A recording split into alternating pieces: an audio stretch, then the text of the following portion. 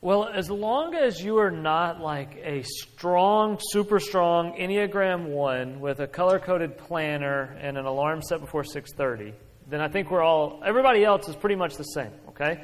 In this.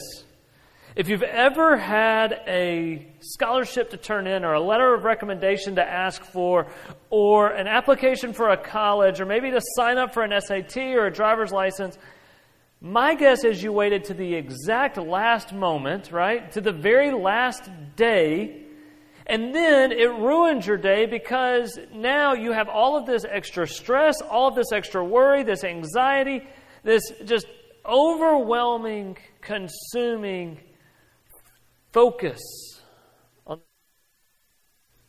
Did I just go out? No. Okay. Or maybe you think back to that quiz or test you took in high school. And you didn't get the score you wanted. For some of you, that's like you made an 82, and now you're like, oh my gosh, I'm never going to be able to get in the college I want. I never can be an engineer. I can never be a doctor anymore. I can never go to this. I might as well just apply at McDonald's, right? Because you got that test back, and you had a day ruined from that moment on because it didn't meet your expectation. And so you moped around thinking that life was ruined, everything was lost, it was all over. Or maybe, and this is not like me, you dated somebody in middle school. And when they sent you that text message or, that said, hey, I think we need to take a break, you then were in tears over the love of your life ending your future, ending it all. And so you moped around sad, and if only driver's license had been out at that point, right? You would have had an anthem to your pain. I was pretty proud of myself for knowing that. Carlin's going, you got to tell me what that is. So if we looked back on that one day, that stressful, that overwhelming, that sad, that crushing, life-ruining day, when that quiz didn't come back right, when that girl broke up with you, when that anxiety over getting into this test, or scholarship or whatever, if we looked at that one day and we said, we're going to study that, we're going to analyze that, we're going to extrapolate that, and we're going to say that is who you are every single day of your life, it wouldn't be fair to you because it wouldn't be a complete picture of who you are.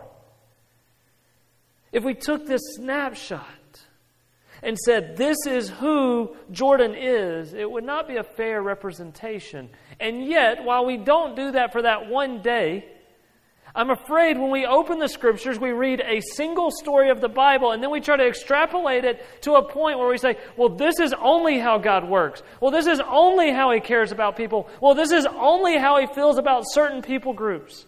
And if we just study one focused story, we miss the whole story. And so this morning, as we start for this semester, what we're going to be looking at is not just this idea of we're going to pick up different stories of the Bible. See, you know the different stories of the Bible. If I said, hey, I need a volunteer to go teach the 3rd grade class, they're studying Noah today and the flood, I'd have a bunch of people that say, I can do that. If I said, hey, I need somebody to go and talk about Daniel and the lion's den, we'd have a bunch of people that know that story and could go teach that story. Maybe you'd want preschoolers and not 3rd graders, but still, you could go with some sort of confidence and teach the Good Samaritan or even the crucifixion. You may not know where it is in the Bible or who told us about it, but you could feel confident in knowing that story. But my question is, do you know the whole story? See, we know the stories of Scripture, but do we know the story of God? And I'm afraid if we only know stories and certain pulling them out, watching them episodically, right? Like we don't get the whole arc of what God is trying to do throughout the Scriptures. And so over the next semester, what we're going to do is we're going to look at the story of God. Really from creation to the cross. And understand that He is writing a single story. And there's a bunch of different pages and chapters and experiences along the way. But we need to understand the whole story. Because if we limit Him to stories, then we are not getting a complete picture of who our God is and how He works. So, what we will find out over the course of this series is that everything that God does is according to plan. See, those were the two different titles I had for this series. One, it was called One Story. Asher came up with that. That's what we chose to go with. It was better. The second was according to plan. That everything God is doing throughout the Scriptures is according to His plan. There are no surprises. There's no confusions. There's no, oh no, there's a missed detail, or oh gosh, I forgot to turn this in. I hope it works out still. Like, this is all working according to His plan, and He does it in, through, and around us all the time. And so let's start the first story. Genesis 1:1, the easiest one to find. All right? It'll probably get harder as we go, as we get into some minor prophets and such, but Genesis 1:1 is an easy one to find. Go past where your grandmother wrote, she's giving you this Bible because she's very proud of you, and it'll be there. In the beginning, God created the heavens and the earth. The earth was without form and void, and darkness was over the face of the deep, and the Spirit of God was hovering over the face of the waters. Verse 3, and God said, let there be light. And there was light. And God saw that the light was good, and God separated the light from the darkness. And God called the light day, and the darkness night. There was evening, and there was morning, the first day. We'll pause there. In the beginning, before the world started, here is what we know. There are two things we know. One, that God already existed. In the beginning, God. He is there. When nothing else exists, God does. From beginning to the end. The second thing that we learned is in the beginning, God exists and nothing else exists. It says the Latin term, and I'm probably mispronouncing it, is ex nihilo. From nothing, God creates. He speaks, and things that never existed before now exist. The heavens and the earth, and now the earth is just this formless, void material. He speaks, and then light happens. This from nothing God can create. Paul will say in Colossians 1, speaking of Jesus, the Word of God, through whom God creates, for by Him all things were created in heaven and on earth, visible and invisible, thrones and dominions and rulers and authorities. All things were created through Him and for Him. He is before all things, and in Him all things hold together. Colossians 1, 16 and 17. So in the beginning, God exists. Then God creates. He takes this formless, void material and He says, let there be light. Do you see the greatness of our God, that He merely says it and it happens? He commands it and it comes to be. This is how creation takes place. Out of nothing comes light, and darkness the opposite. And then it says, there was morning and there was evening the first day. Now, that's an interesting word there, and there's been much debate on the length of time of creation. The Hebrew word there is yom, Y-O-M. It can mean both a literal 24 hours, he is 6 yom old, or it can mean an unspecified length of time. I'll see you yom in a little while. I will see you soon. I'll see you a little while, at some point in the future. Some people make a very strong argument that one interpretation of yom is better than the other. Here's what I want you to know. Your salvation does not rest on how you interpret the word yom. Some people will fight you for that. But your salvation is not dependent on yom. There are great arguments that yom, that God created in 6 literal days. Could He? Yes. Did He? I don't know. There's other arguments, great arguments, and maybe science might fit better with it, or maybe your understanding of science might fit better with it, that God created over a period of time and He separated them into different periods that He called days. Could He do that? Yes. Did He do that? I'm not sure. That's okay. Because my salvation doesn't rest on how I interpret yom, but it rests on the God created, and I believe that fully, and then God saves His creation, and I believe that fully. That's what matters the most. If you want to set up a 30-minute conversation about it, cool, we can do that one time. But we're not going to sit on that so much. Here's what we do know. God existed. God created. And out of nowhere it came to be. We know the 6 days. In the first 3, a cool way of breaking them down is that God forms. So the first day, He forms the heaven and the earth. The second day, He forms the sky and the sea. The third day, He forms the land. Days 4 through 6, God fills what He has formed. Day 4, He fills the heavens and the earth with stars and moons and sun.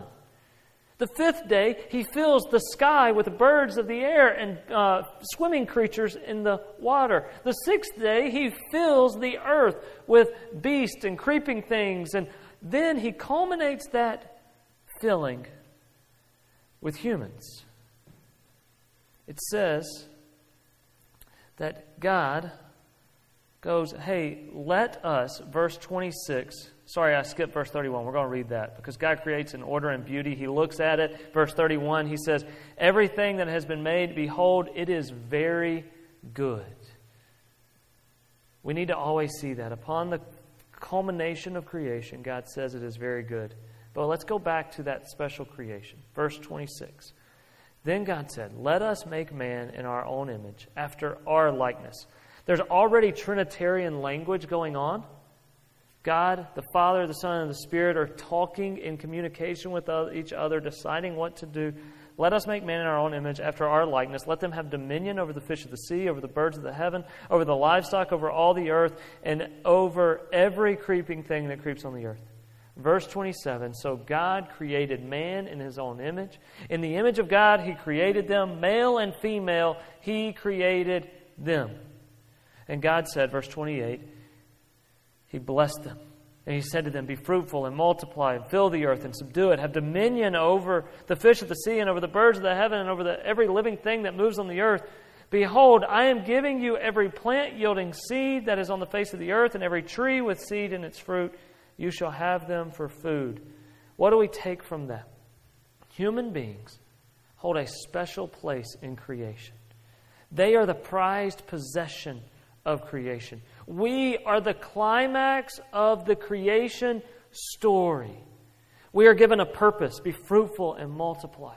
We are given relationship. God dwells with us. His image is in us, and then we will see next week that He is walking around with us.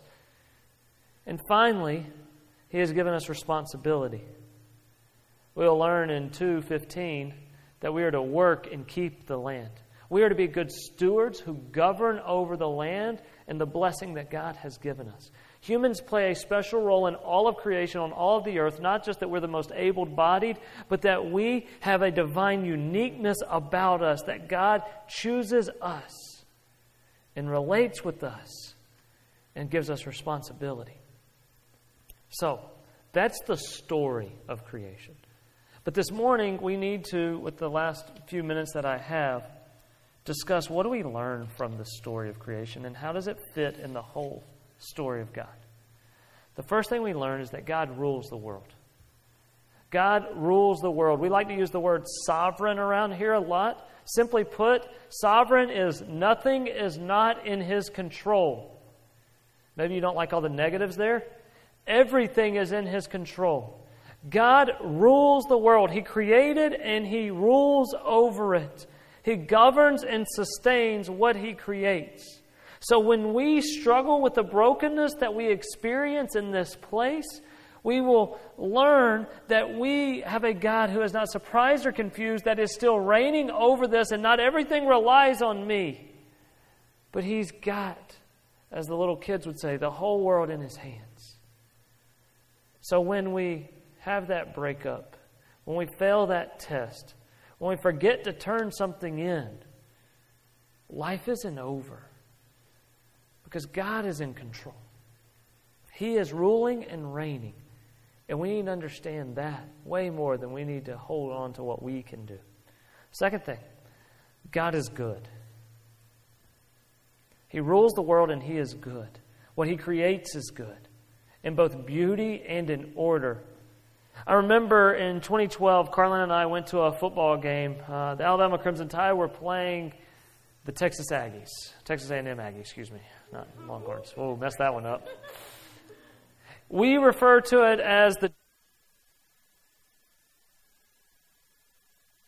There we go. I don't know what's going on, but we were sitting on the 45-yard line, and halftime came around, and Johnny Manziel was going up and down the field on that Alabama Crimson Tide that was ranked number 1 in the nation and was hoping to win another national championship, and yet, we're losing to these kids from College Station.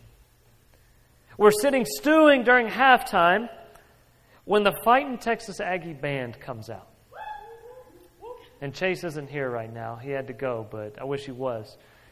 Because when I think of beauty and order, the first thing that comes to my mind is that Fighting Texas Aggie band.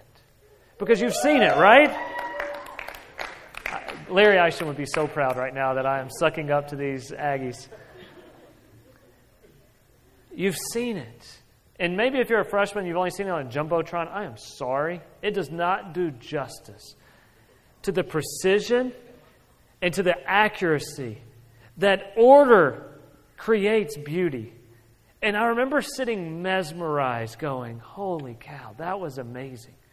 We've seen Alabama make A's and we've seen them, twirl and dance, but it was amazing to watch that beauty and order.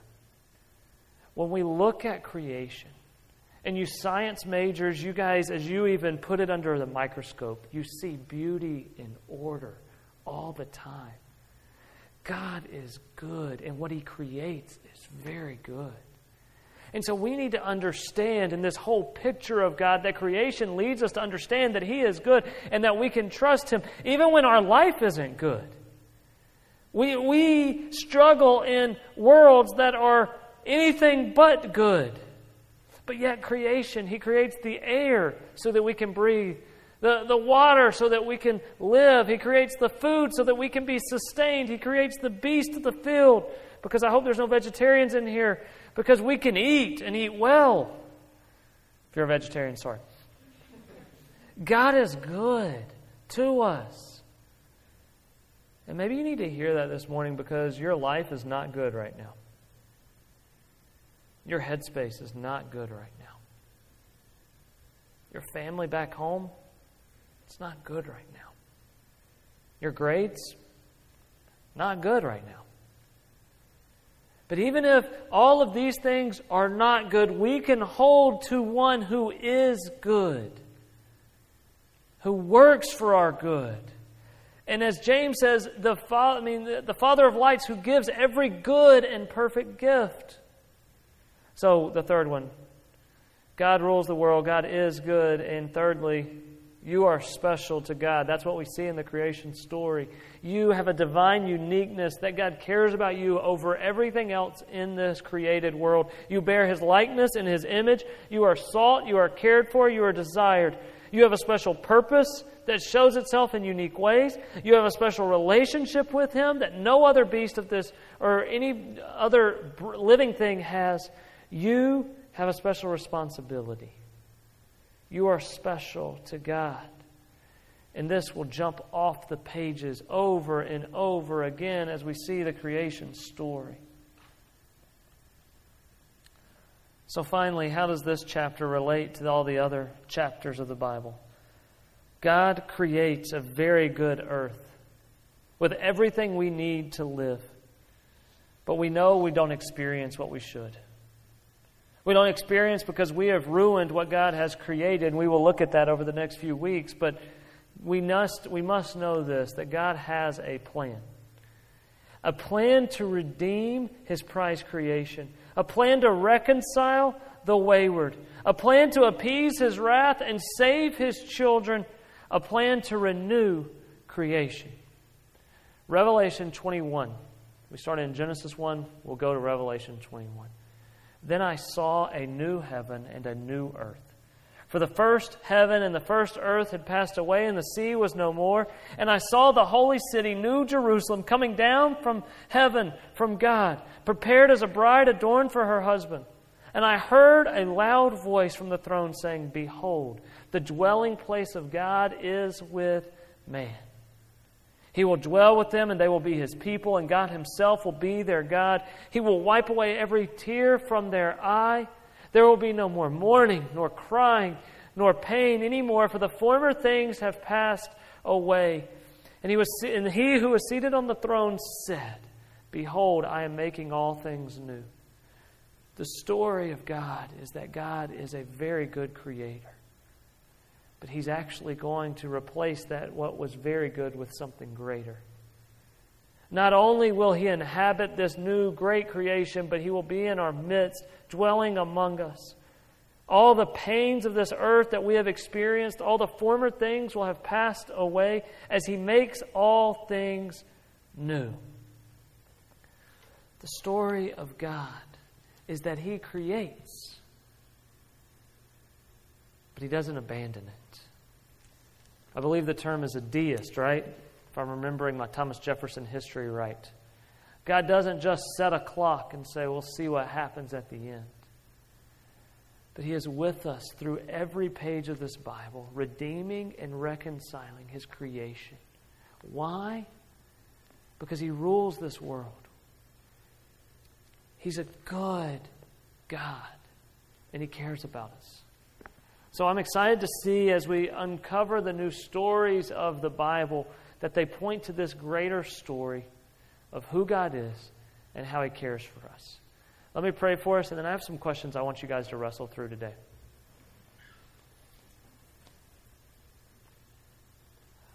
Lord, this is a passage that we're very familiar with. There's even details that we didn't handle on here that we all know, that on the seventh day God rested, and that everything was good and good and good. But Lord, what we need to understand from this one chapter that we're studying in your great story is that you are setting us up to see you as a good God who rules this world and who cares about us. So for the student here that needs to hear that today,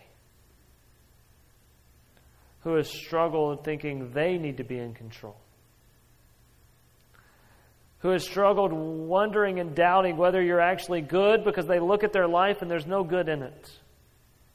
For the student struggling to not feel any worth or value, that they don't matter, and no one cares.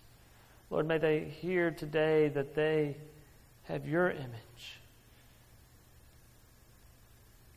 and have relationship with you. So, Lord, may the words that you have spoken from today, may they pierce our hearts and may they change our tomorrow. May the creation story not just be a Bible story we know, but be part of your whole story as we see you working in, through, and around us in all of history. So, Lord, I pray as we discuss some of these topics that you create some honesty and vulnerability as we share with those around us. It's in your name we pray. Amen. So on the screen, Jacob's going to throw up. I've got 3 questions I want you to consider. Of those 3 points, which one did you need to hear? That God is ruling so you can let go? That God is good, even if life doesn't feel it? Or that God cares about you because you wonder about it sometimes? Second question is, why is it valuable for us to understand the story of God, not just the stories? What's the purpose in this? And finally, what's one way you need God to show His goodness or His sovereignty this week?